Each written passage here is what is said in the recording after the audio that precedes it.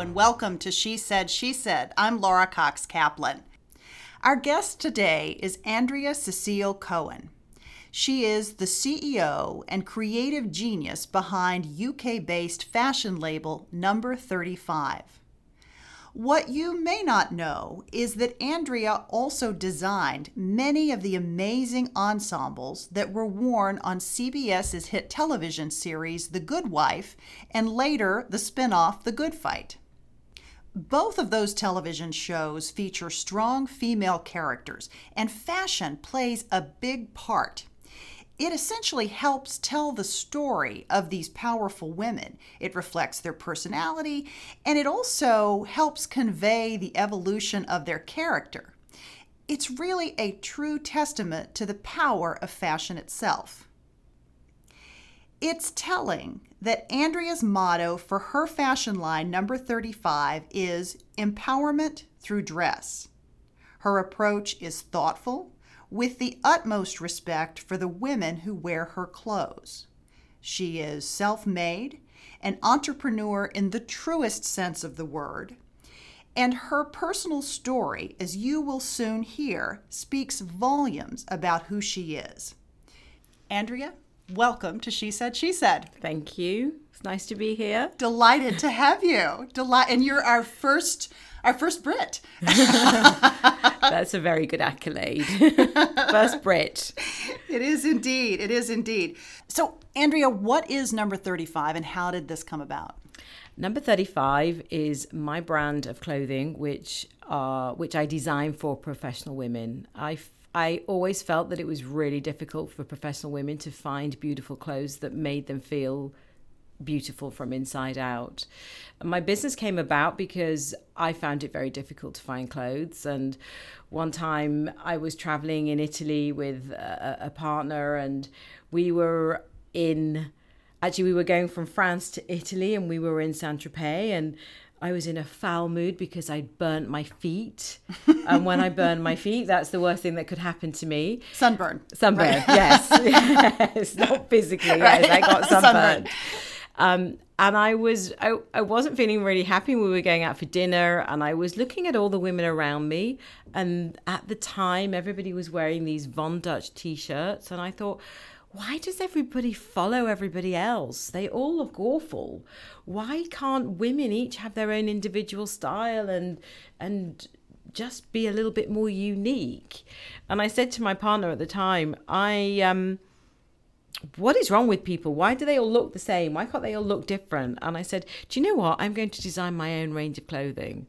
And he said to me, Andrea, but you don't know how to do it. And I said, it can't be that difficult, surely. So we then went on to Italy, and I came down for breakfast one day, and I said to everybody at breakfast, so I'm going to start this company. It's going to be called No.35, and I'm starting it as soon as I get back to London. And everybody was, you've really lost it this time. And I said, no, I'm going to do it. And I said, what is it going to be for? And I said, it's going to be producing very simple, elegant clothes designed to fit that make business women feel amazing. How hard was that to just basically start from scratch? It was, you know what? I think when you look back, you don't see how difficult it was. I don't even remember. I remember now looking back thinking, God, how did I do that? But actually, I don't think I thought it was difficult. I just thought, well, it can't be that difficult because hundreds of people do it. I went onto a pattern cutting course and learned how to pattern cut in a day, 2 days, 3 days, or whatever it was. I remember just asking hundreds of questions. I asked everybody questions. I'd phone somebody up. Can you help me with this? No. Then can you tell me somebody that can? And you find your way. And I found an amazing business angel. Well, she was actually a pattern cutting angel. And she had worked in the industry for 10 years, 20 years even. She worked for Amanda Wakely. She worked for Linka Chirac that designed the Duchess of York's wedding dress. And she did my pattern cutting on my first collection. But if I'd phone her up and say, Marion, where do I get these buttons from? And she'd say, go to so-and-so. Where do I get this from? Go to so-and-so. What do I do about this? Do this, do that. And actually, she was like my best friend, and she still works with me now But she never asked for anything. Never. She was just there to help me all the way. And you don't forget the people that have been on that journey with you. And Sure. she's very special to me now. And you probably don't forget the people who were particularly unsupportive as you started on this journey either. I'm assuming that partner is long gone. Yes, he is, yes. In fact, we split up that year when I set up my business because it was all about my business. And sometimes you can't do both. So, yes, that's no longer. But, I think you've just got to... What I found really interesting is that everybody was happy to help. I don't think I came when in the industry that was in. So manufacturers, they would lead me to another manufacturer. And, my first manufacturer I still work with today. And for the first 2 years of me doing that collection, he still did all my alterations for free. Never asked me for a penny, just made the clothes for me. And I'd say, oh, Martin, can you do this for me? Can you do that for me? And he did it all. He's still amazing. So, yeah, it's really important to have those people that really help you.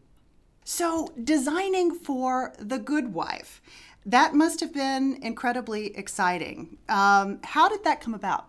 It was an interesting story. I was an avid early adopter of social media, and I was on Twitter one day, and I started following an amazing business investment manager called Carol Roth.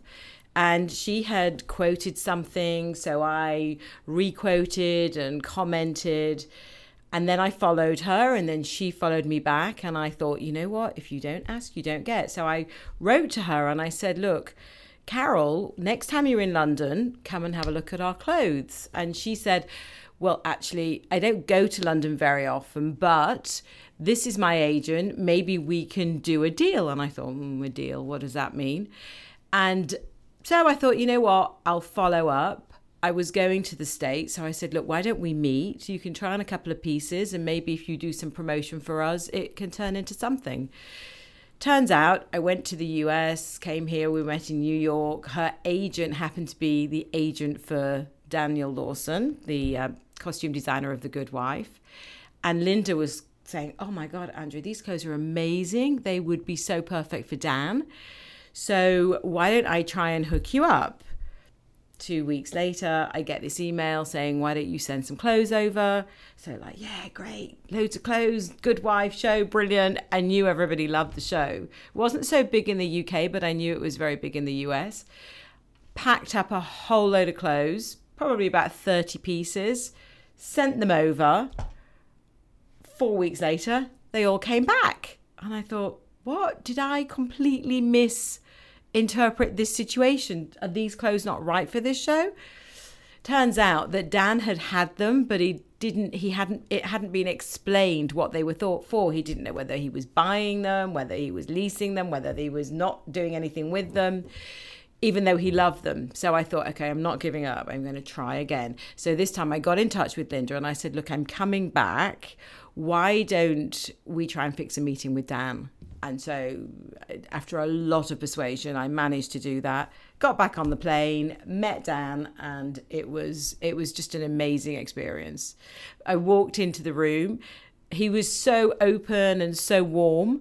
And then he looks at the clothes and he's like, oh, this is amazing. He said, I want to put it on. He said, can I take them? And I'd brought them for Carol. And I sort of went, oh, okay, if you want.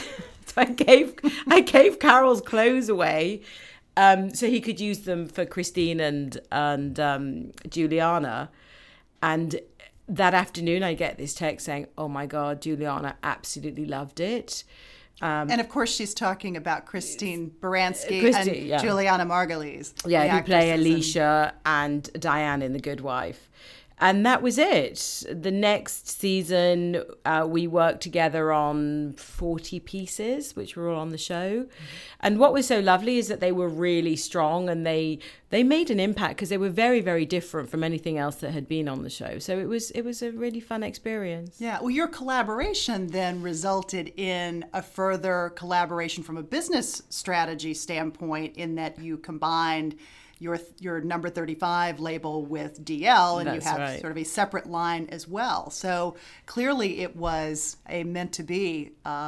It was interesting. Again, it developed out of nowhere. Dan wanted to design, and he loved our ethos and what we stood for and the empowerment and how women felt in the clothes. And I think when he put them on the actresses, and that was all the actresses, because there was also some minor cast members that would wear the clothes, he said that every single one of them felt different when they put the clothes on.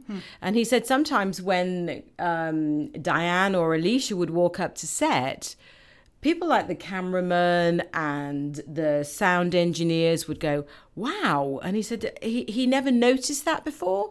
Whereas when they started wearing our clothes, everybody really, they noticed a big difference. So for us, that was amazing. I mean, we were used to having a lot of women get loads of compliments. It was very normal for us to know that our clients got loads of compliments on the clothes.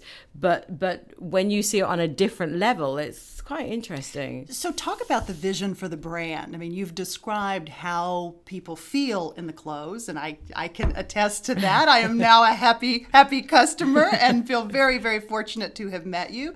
But talk about the vision for the brand and how that came about. I think the vision for the brand, it was out of a necessity for me to find clothes that I felt comfortable in. So I was traveling backwards and forwards to Europe. I was managing director of a furniture company, which was based in Holland. I never, ever felt amazing. I was shapely, or I am shapely. I found it really difficult just to find simple, elegant clothes that did the job for me, that either traveled well, that looked good, that didn't come out of a suitcase looking like it'd been just come out of the washer. So I just felt there must be a different way for women to be able to feel good about going to work. So I felt like I could do it myself. Can't be that difficult to design a collection of clothes and to find fabrics and manufacturers and learn how to grade and pattern cut and all those sort of things. But I thought, you know what? If you don't try, you don't get. Yeah. So I did. So let's really dig into that, because what you just said, I think, is one of the most remarkable aspects of your story. You did not have a background in fashion design. So let's talk about what you studied and what you were doing and the trajectory to really make a very significant career shift from one thing to another. I went to art college, and it was an art college like the art colleges from the 60s. So it was ridiculously organized. There was rubbish everywhere, big drawing board, loads of colors. It was like a hippie art college. It wasn't a very nice, refined art college. So it wasn't a very disciplined course, but I studied what they call surface patterns. So I designed wallpapers, I designed carpets, I designed rugs, you name it, tiles. We did printing tiles. So it was a much more free way to actually demonstrate your art talent. But I was always told that I was not commercial enough. I wouldn't make it as a designer, and I had a big mouth and I always talked a lot. So they told me you'd be much better as a salesperson. So I actually felt very demotivated when I came out of college, because I didn't have an outlet for what I thought was my design talent for fabrics, etc. And it was still, when I came out of college, there was still a lot of florals, and geometrics hadn't really hit the interior market yet. So I was a little bit lost, actually. So I decided that actually I would go into sales. I'll go into retail. Maybe I'll do fashion buying. So I started off working at Fortnum & Mason, which is a very famous store on Piccadilly. And I sort of quite enjoyed it. And I moved up the ranks, and then I went to another big retailer, and I became more senior. And then, like all of us, your education and your jobs just literally follow one to the other without you even sometimes being conscious of it. So when I actually woke up and became conscious, I realized that I wasn't happy.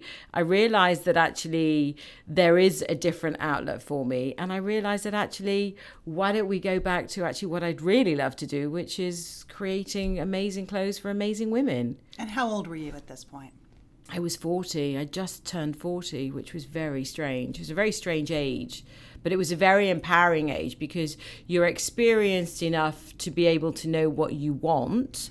And you also don't have as much fear in certain ways. So I was financially stable. I'd had good jobs and I thought, oh, why not? Let's try it. And I think it's that digging deep and finding that core strength to give up everything. And everybody said to me, you're mad. Why are you doing it? You don't know how to design. And I just thought, well, I honestly, it can't be that difficult, really.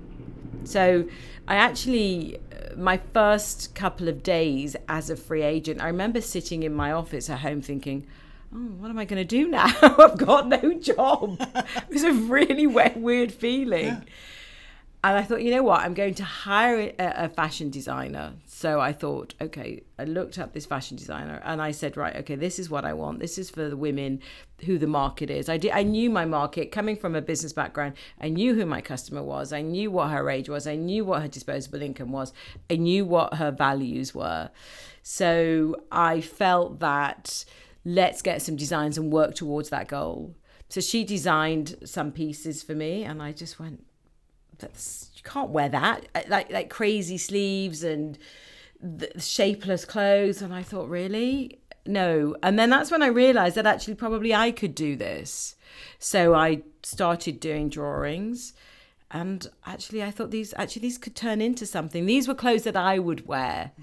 And that was the beginning of it. That was the little shell of it. And then it just grew. So beyond your own confidence in knowing in your heart that this is what you wanted to do, what you thought you could do, who was supportive of you? You mentioned everyone around you thought you were crazy. Was there anybody who was supportive of this idea? My mother was the only one that said to me, I know you can do it. Through all the madness, through all the you know, my father and my brother were saying, you can't do this, it's ridiculous, you've got no experience. The one thing that my mum always taught me was that there is no. And if ever I said I can't do this, she would say to me, there's no such word as can't. And I used to think, really? There is. But she said, no, you can do anything you want to do. So that always gave me that inner strength to say, actually, if you believe it, if there's something inside you when you start a business that just gives you this inspiration to carry on. And even when you get to points when you don't know how to turn, sometimes they're not relevant because you don't really see them. You only see them afterwards when you've gone past them and you think, oh, how did I get through that? But I think that's the thing with when you have your own business, when you have that entrepreneurial spirit, you just keep going no matter what. There's no, really. Is there some process or sort of technique or something that you go through when you just bump up against a brick wall? Everybody's telling you no, even though you know in your heart you can do it. What is your strategy for just continuing to put one foot in front of the other? I have a really wise friend that always says to me, Andrea, if you get some resistance, find another route. And I've always found that really interesting. Whereas probably when I was younger, I would just barge through and I would find a way. Whereas now I'm older and I'm a little bit more experienced, I probably will find a different way of doing something. So if I can't get through to somebody, I will find a more softer technique maybe, or a different way of doing it, but I will get there. That's that sheer determination that you have. Mm-hmm, mm-hmm, absolutely. That you need, yes, right, to be an entrepreneur. So let's backtrack a little bit. No.35 had been around and launched for how long before the collaboration with Daniel Lawson? We'd been going about 8 years. And we have a really great loyal following in London. So it was lovely that we got so much great press, and the American market, everybody loved the clothes, and we were getting loads of questions about the clothes and loads of sales online. So it became really interesting to see that the American market was also missing this simple, chic clothes that made women feel better.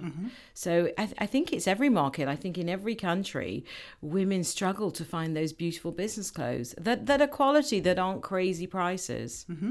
Absolutely. So what did the collaboration do to the sort of brand awareness, if you will? I mean, you were already known in the UK, less so in the US. Did it just sort of explode? And how did you deal with that? How big of a shift was that for you? It was an interesting shift.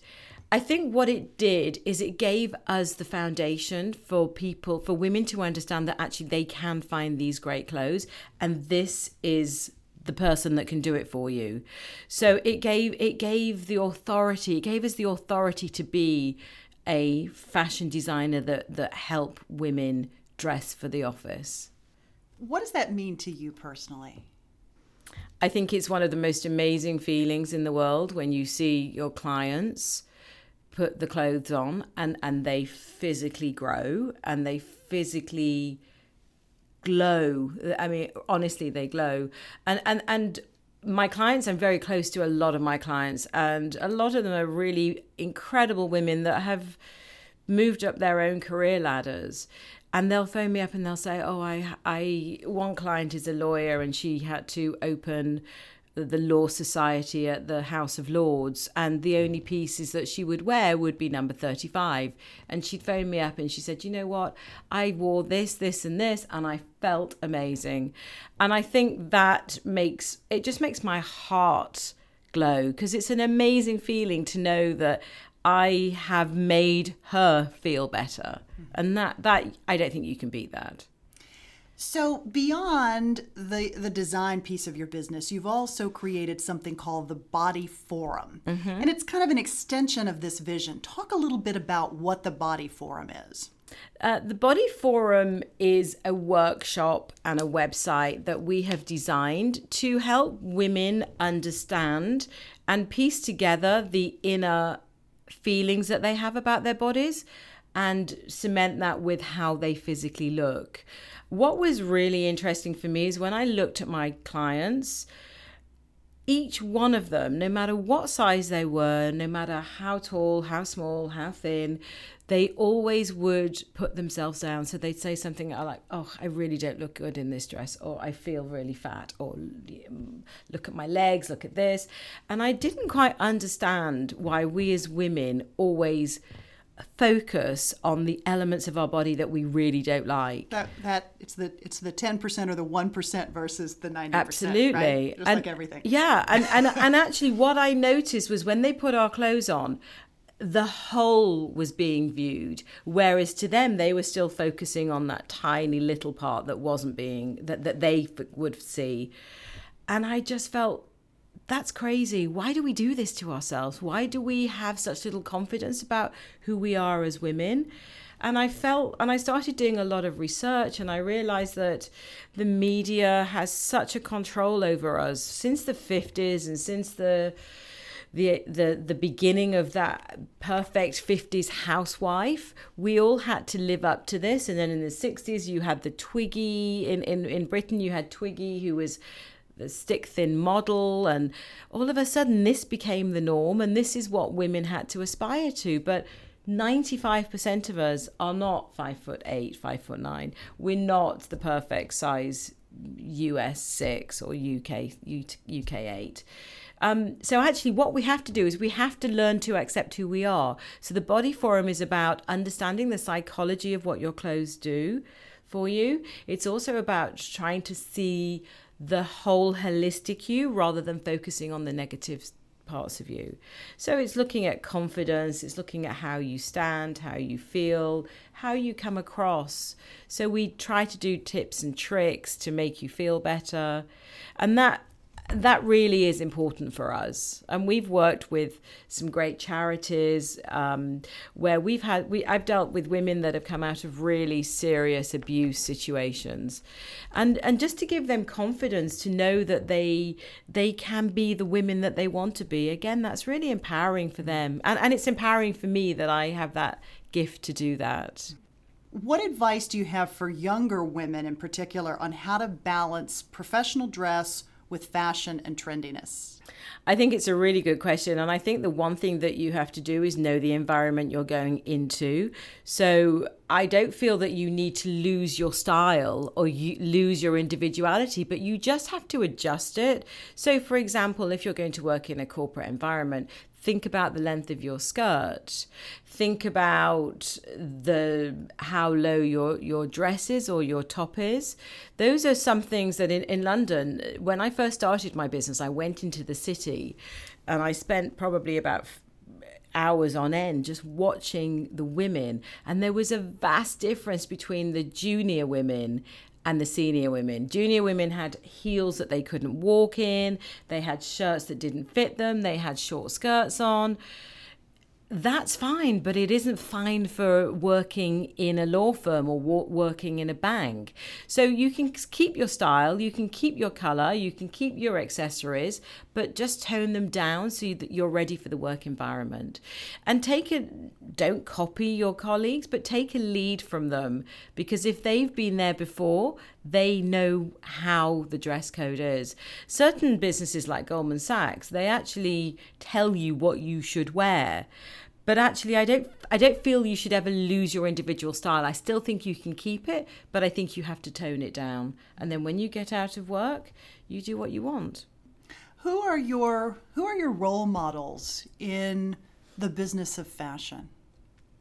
That's a very difficult question, because I've never really considered myself in fashion, which is interesting. What do you mean?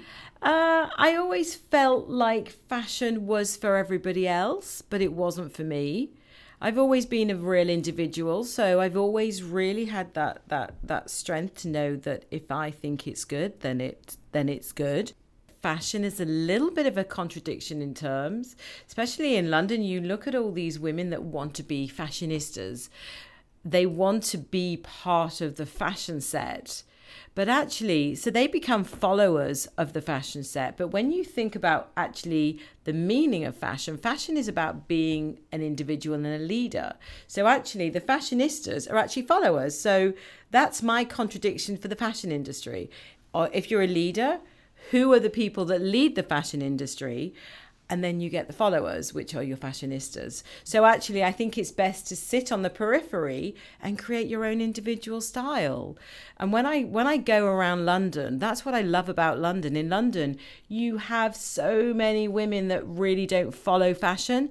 They create their own style, and it's so refreshing to see. So when I look at other designers, they have incredible technique. One of my favorites, I have to say, is Alexander McQueen, because of the way that he cut. But actually, I've never looked and said, wow, I want to be like that, because I've always felt that business clothes, I never really considered it fashion. I considered it a necessity. And so I've never sort of put myself in that in that general fashion business, because it's a very competitive, not a very nice business. So I've always stayed on the periphery. So I would feel like my role models are more towards business women than fashion women. And who are they? Who would those role models be? I think someone in England, we have an amazing role model called Karen Brady. She was the first female manager of a football club. Oh, really? Yes, in the UK. And obviously football is our main sport. But what she did is she broke through the molds of the male-dominated football industry, and she started managing Birmingham City, or one of the clubs in Birmingham. But actually she did a really good job, and she owned it and she built it up, and now she's on The Apprentice, the UK version of The Apprentice, but she's got businesses and she's stood at it, and she advocates female empowerment, and I think that's a really powerful thing. There aren't a lot of women that do that, so I do think she's quite amazing, and she's still quite young, so she's had a hell of a career. So when you think about where you are now, and you think about the future, what do you hope your legacy will be? I hope my legacy will be how women felt in my clothes. Not the individual clothes themselves, because I'm sure there's going to be pieces that come afterwards. But I feel like if a woman that wears my clothes can remember how they felt on a particular day when they were doing a particular job, I think that's an incredible legacy.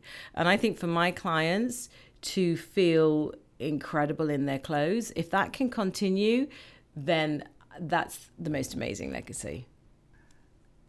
Are there any regrets, anything that you would do differently as you look back? I feel that I am a person that doesn't look at regrets. I don't feel that it's positive. I think you should learn from things that you didn't do correctly. But I feel that having regrets can put you in a place where you beat yourself up. And I don't want to do that. I feel that it's all about a forward trajectory.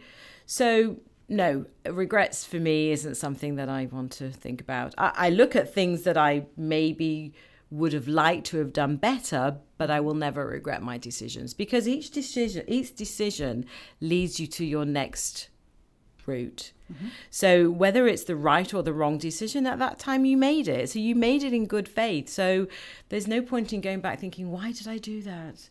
That wasn't the right decision, because it was right at the time. Otherwise you wouldn't have done it. Yeah. I mean, women can have a hard time shutting down that natural tendency to rethink things, whether it's regret or whether it's just sort of playing an experience over and over and over in their head. Do you do that? Or is that something that you just don't do? Or is there some secret that you have for how you stop yourself from doing that? I don't do it because it doesn't help me. And the one thing that I've always said to all my staff and my interns and everybody that's ever worked with me, if we've got a problem, let's find a solution. For me, there's absolutely no point in me putting energy into something that I can't change. I only want to put energy into something that I can change. We make bad decisions sometimes at work. Sometimes we'll create a piece and I'll go, oh, whoa, what is that? That's awful. It's not a good day, I would think. It isn't when it's a final production sample and it looks awful and the fabric's horrible and I go, oh my, that's so not good. Let's get rid of that. But actually, I say, right, okay, what can we do to change it? As soon as it's done, it's done. Any bad decision, it's done. Move forward, find a solution to it, and get on with the next thing. I don't know whether that's good or bad, but it's the way I deal with things. Yeah, and not ruminating and overthinking and sort of dwelling on it. You just take action and move on. I think in a business, you as the leader of your business, you haven't got the capability to always look at how you should have done something. You have to have that in your back of your mind. Actually, next time I come across this, I'm going to do this differently. And that, for me, is part of moving forward, learning to do things differently. But I love that expression that says the biggest sign of insanity is doing the same thing and expecting a different result. And again, that's something that I've always thought about. If I repeat the same thing, I'm going to get the same results. I don't want that. I want a different result. Let's go this way. Let's change this. Let's try and up it to find a different level and a different entry point. Mm-hmm. So with each of our guests that we have on She Said, we ask them for either a life hack or a favorite piece of advice, something that maybe is their North Star that they constantly refer back to, or something that they always share with other people. What would your life hack or best piece of advice be? Can I have two? Yes, you can have as many as you like. We are eager for your wisdom. The two, I'm a real avid reader, and the two pieces of advice that I've taken, not advice, but something that really connected and resonated with me. One was by an incredible psychologist called Viktor Frankl, who was a psychologist that went through the Second World War. And I read his book called Man's Search for a Meaning. Oh, I love that book. It's on my coffee table. It's amazing, isn't it? Yes, it is. But one piece that just stood out, when he was in the concentration camp, he said, something, I might not get it 100% right, but it's my interpretation. He who has a why to live will deal with any how. And I loved that, because I thought, if you've got a will, if you've got a reason to get up in the morning, that is the biggest reason for you to find a way of doing something. And that was really important to me. And then the second one was from a very famous writer called Seneca. I don't know whether that's the way you pronounce it. And his quote, which has always stayed with me, was, "Luck is what happens when preparation meets opportunity." And those two, for me, are part of how I've formatted the last 10 years of my life. That's fantastic. Andrea, thank you. This was amazing. We Thank you loved so having you much. this morning. Thank you. To learn more about Andrea, please go to our website at www.shesaidshesaidpodcast.com. There you will find show notes as well as links to No.35 and to Andrea's bio. And if you're enjoying She Said, She Said, please leave us a review. We'd love to hear from you. You can also follow us on Facebook, Twitter, LinkedIn, and Instagram. Thanks so much for listening.